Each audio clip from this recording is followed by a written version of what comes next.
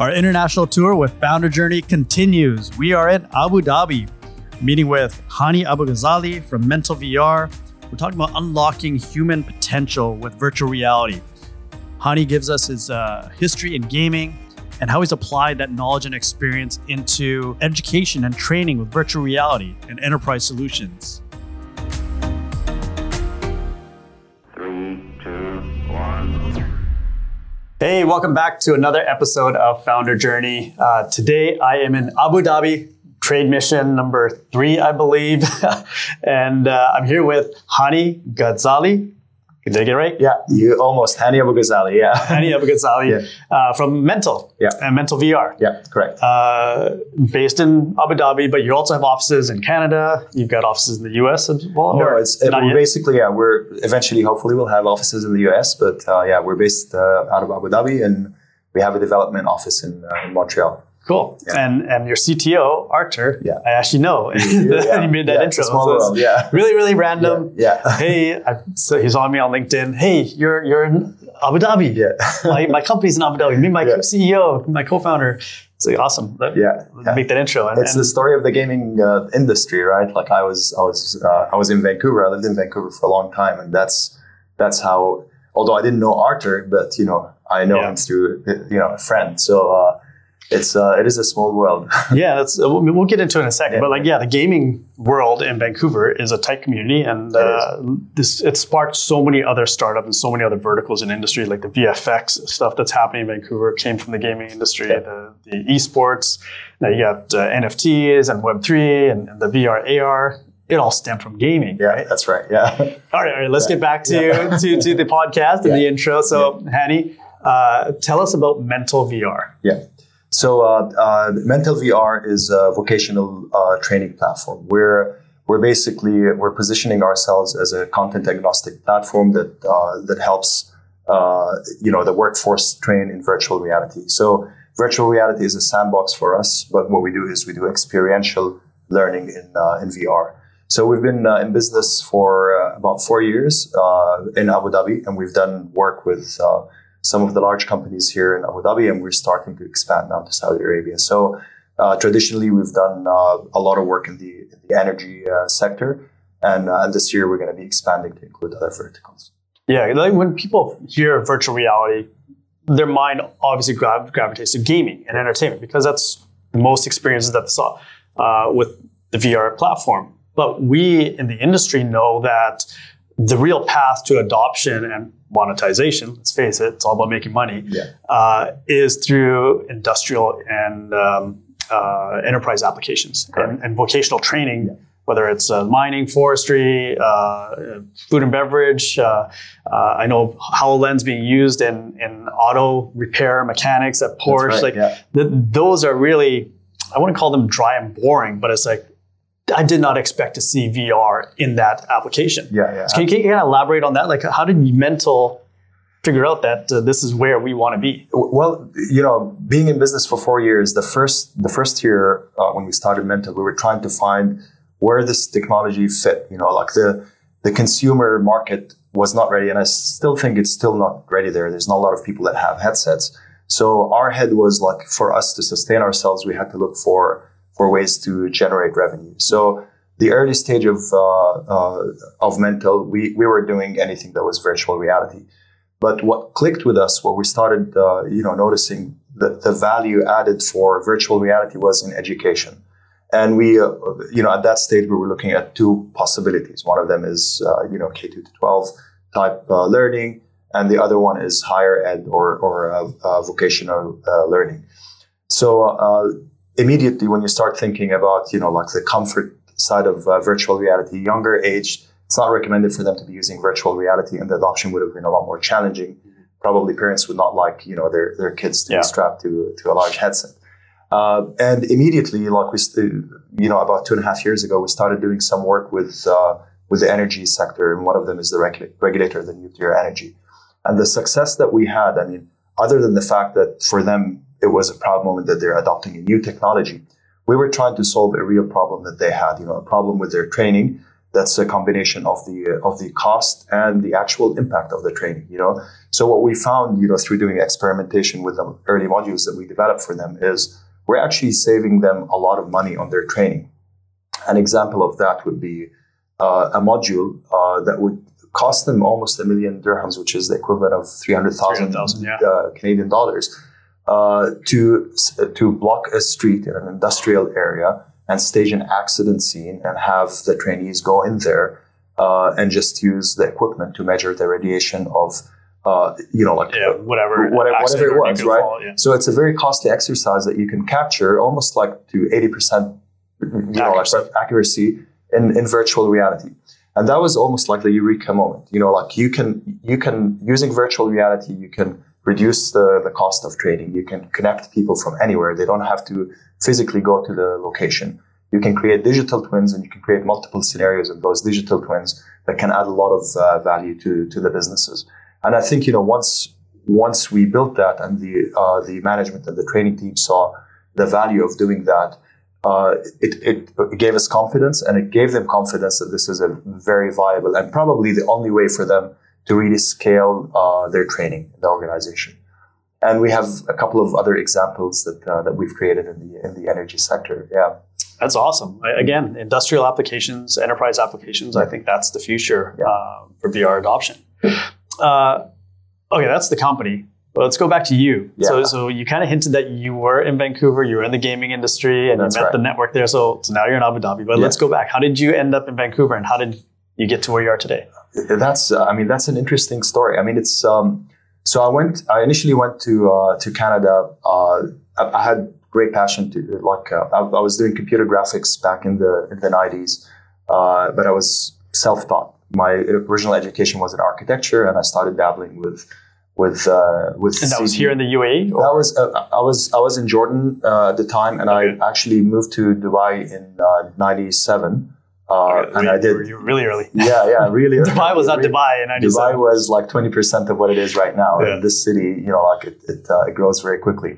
So at that stage, I was doing a combination of pre-visualizing, buildings in architecture, and did some commercial work, TV commercials and things of that nature. And that was just a passion. Like my day job was, being an architect, but my passion was in computer graphics and creating all these cool visuals on SGI, very expensive SGI machines at that time. Back in that day, it was really difficult to learn, so I had to literally read books, I was spending my evenings reading books and, after my day job, looking for ways to do projects just for the fun of it. And, knowing that, this is where I wanted to go, I decided to move to Canada, and it was a toss-up between Toronto and Vancouver.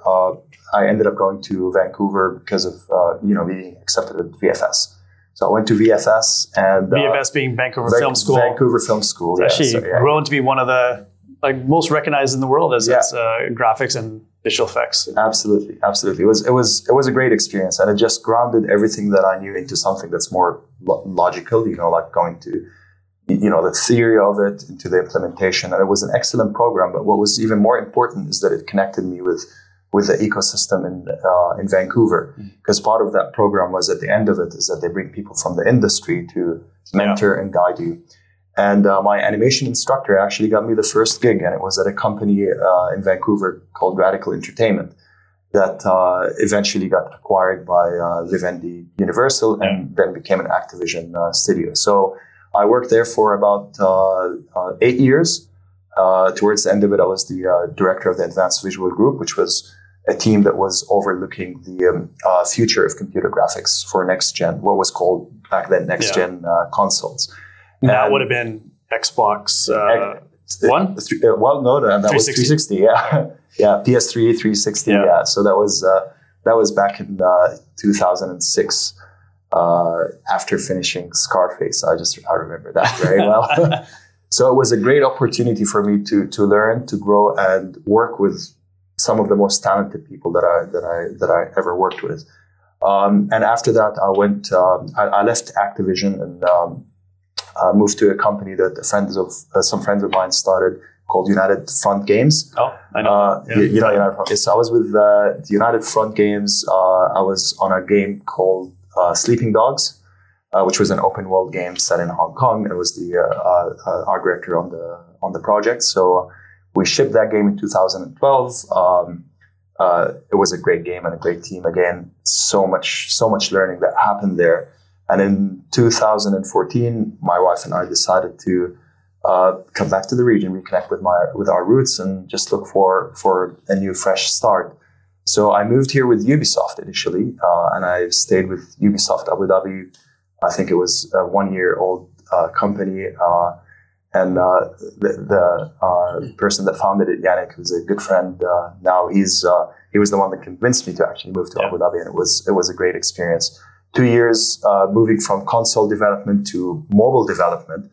Although in the beginning, like for console developers, there's a bit of a resistance. Yeah. It's working on too small of a screen, too small of an environment to really build the game experience that you were used to building, right? Exactly. But I learned so much about the business because what mobile was doing that console games were not doing is that it was a data-driven type experience. And console games, I mean, traditionally, like you spend 4 years, sometimes 5 years working on a game.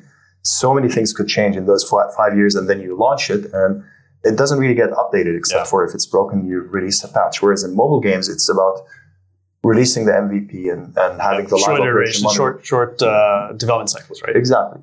And that's the modern way of working on a product, game as a service or product as a service.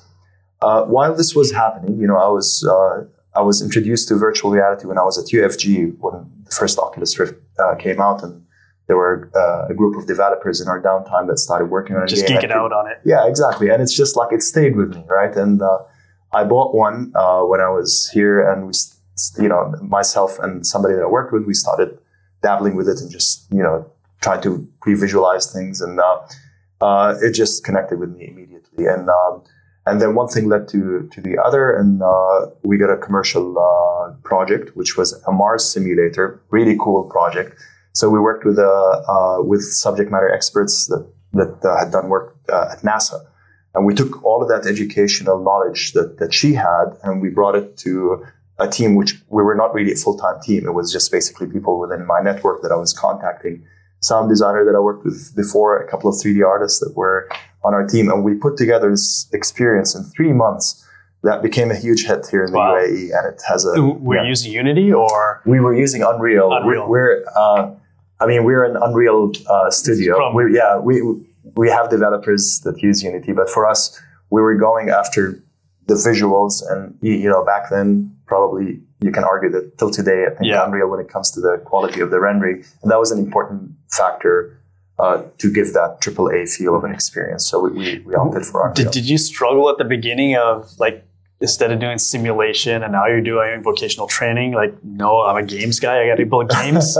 There's a bit of that seeps into everything that we do. And I think that's what adds value to the content that we create here, is that a lot of people feel uniqueness about content that's developed by Mental, and they can't really put their fingers on it. And the reality is the team structure that we have is very similar to a gaming studio. As a matter of fact, most of the team that we have, and you met some of them, they worked at companies like Relic and Ubisoft, etc., and they bring that knowledge with them. But the one thing that we wanted to make sure that we don't take for granted is the educational side of it. So from the get-go, we brought in some educators as partners and in some cases contractors, and a behavioral scientist that's ensuring that we don't get too carried away with having fun with the technology and making sure that education comes first, but the added value is the immersion. We know how to immerse players and now users into something that could result in better learning. So I always have this narrative that I paint about why Vancouver has such a strong VR AR industry. Arguably, it's the second biggest VR AR industry in the world. Yeah. For me, there's 3 components, and it's all about the legacy industries that were in Vancouver. So a super strong VFX industry gives you the ability to create the graphics, create the atmosphere, create the visualizations. Super strong gaming industry gives you the ability to have that game logic and the understanding of how things connect to each other and build a story and a narrative. But then the film and television industry gives you the story writers. That's right. And that then brings in that killer 3 elements that allow you to create a VR experience that is immersive, but also realistic. Absolutely, completely agree with you. And then there's the universities. There's some really good universities and educational institutes. The future proofing now and understanding what's coming down the pipeline and how to keep abreast of everything. Exactly. Yeah. But when it comes to computer graphics and gaming, I think Vancouver is one of the best cities to, the quality of studios there and the games and products that came out of Vancouver, they speak, it speaks to themselves. It's amazing how I'm here in Abu Dhabi, but I'm still connecting right back with Vancouver startups. Yeah. Absolutely. Or Hani, the journey of an entrepreneur is full of ups and downs, and you've sure had your fair share. Being an international entrepreneur, now managing a dynamic team, and I guess now you're also probably have remote workers as well. That's right. Tell me about some of the challenges that you've faced in your career. So I think there's nobody that tells you about what it takes to become an entrepreneur. Nothing and nobody can prepare you for the challenges that come with it. I think you just have to be. It's a literally. I mean, I know it sounds cliche, but it's truly a roller coaster ride. You have great days where people are trying your product and the hard work that you've done, and there's nothing more rewarding than when they take the goggles off. It's like, that was amazing, that was insane, and all of that. But then there's the hard part of it, and it's a combination of getting funding, right? Getting projects, making sure that you're not perceived as another gimmicky technology, right? All a combination of all of that creates the challenge. For Mental specifically, being in Abu Dhabi, you touched on the value that a city like Vancouver can add, where the market has amazing talent there and a lot of good schools that you can hire from. That is not the case here in Abu Dhabi, although it's changing, and hopefully we're part of building that ecosystem. Having studios like Ubisoft open here, and Mental, the partnership that we have with New York University of Abu Dhabi, we have an internship program. We invite the students over, and that's great in the coming years. Yeah. But immediately, when we need to scale, it's really, really difficult for us to find people that have the experience that we need. And that's part of the reason why we ended up setting up the studio in Montreal, is to tap into that talent. And our CTO Arthur now, like you said, is in Montreal, and it just changed the game for us.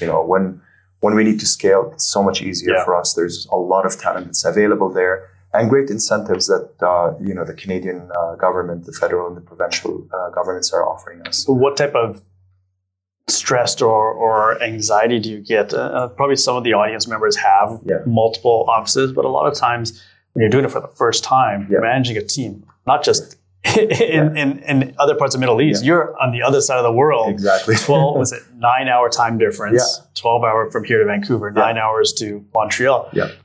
Like, things are happening while you're asleep. Like, how do you?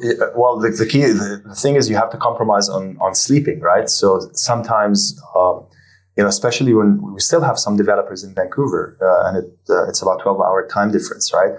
So it's 8 p.m. here. You're completely burnt out. When you get a phone call, somebody that's having their cup of coffee and they're ready to. It's like, I'm ready to tackle this problem for the day. I'm like, I did not need to know this problem's happening right now. I want to go to sleep. And you have one of two choices. You either go to sleep and basically risk the whole operation, or you just gotta have to suck it up and just deal with it. But it's that emotional thing, the sacrifice that you have to make on your personal life, on your to a certain extent, like your mental health, right? Because it becomes an obsession, and it feels good because it's something you're passionate about, and it's almost like a Lego game where you fall asleep because you're tired and you want to wake up in the morning and continue building it. But after time, you don't realize the toll it takes on your mental health, right? Because you've basically, in some ways, it's a bit selfish, because you start ignoring people in your personal life, and there's challenges that come with that. So that is probably one of the biggest challenges. The other thing is, so there's your family outside of work, but then there's your family at work, and you got to make sure that there's always funds in the business, to pay the salaries and to fund the operation. And that's constantly ongoing, securing new business, getting investment, and all of that. And it's a responsibility, right, that you have to worry about. And at the top, you're obviously taking more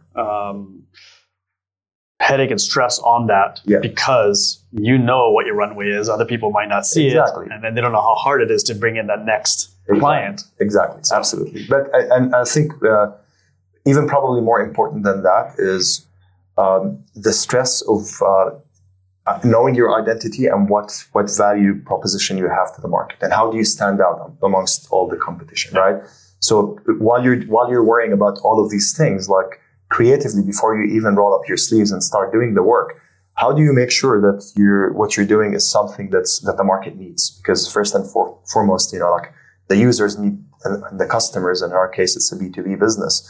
The businesses need to give us that positive feedback. So building that business case and doing all these pilots and POCs and failing over and over again. And our motto is to, like many other startups, fail fast, right? Yeah. But how do you keep the team motivated when they know that, 9 out of 10 times they have to, restart from scratch, not from scratch, because there's learning that comes with it. So having a team that's willing to go through that journey, an iterative journey to be able to do work, throw it away, and do the next one, and so on and so forth. Yeah, there's definitely a level of mental appetite to do that. Yeah. So I want to kind of wrap this up, but you made a decision to come back to Abu Dhabi. Yeah.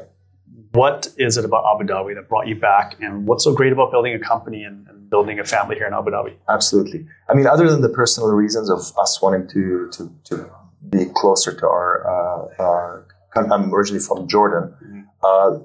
It's such a great city. I mean, if you look at, when we talk about Abu Dhabi, let's talk about the UAE as a whole, Dubai and Abu Dhabi. There's the progress and the speed that this city is moving at is like no other city in the world, right? And part of it is, it's a decision from the leaders of this country to support entrepreneurs and businesses like ours. And we're here in one of the incubators. And you've seen it for yourself. There's a lot of support for innovation, and there's a pride that comes out of like businesses that grow and thrive there. So we quickly found out that there's this great ecosystem. Although there were the challenges with hiring, but there's that team that's rooting for you, and it's like, what do you need? Do you need more space? Do you need? And it's that is the first thing. The other thing is that it's a market that's maturing. So there's a lot of opportunities, especially when it comes to vocational training. And when you look at opportunities in defense, in energy, I mean, there's no better place to be in here than the Middle East when it comes to that. So it's a great place for us to launch or soft launch our platform.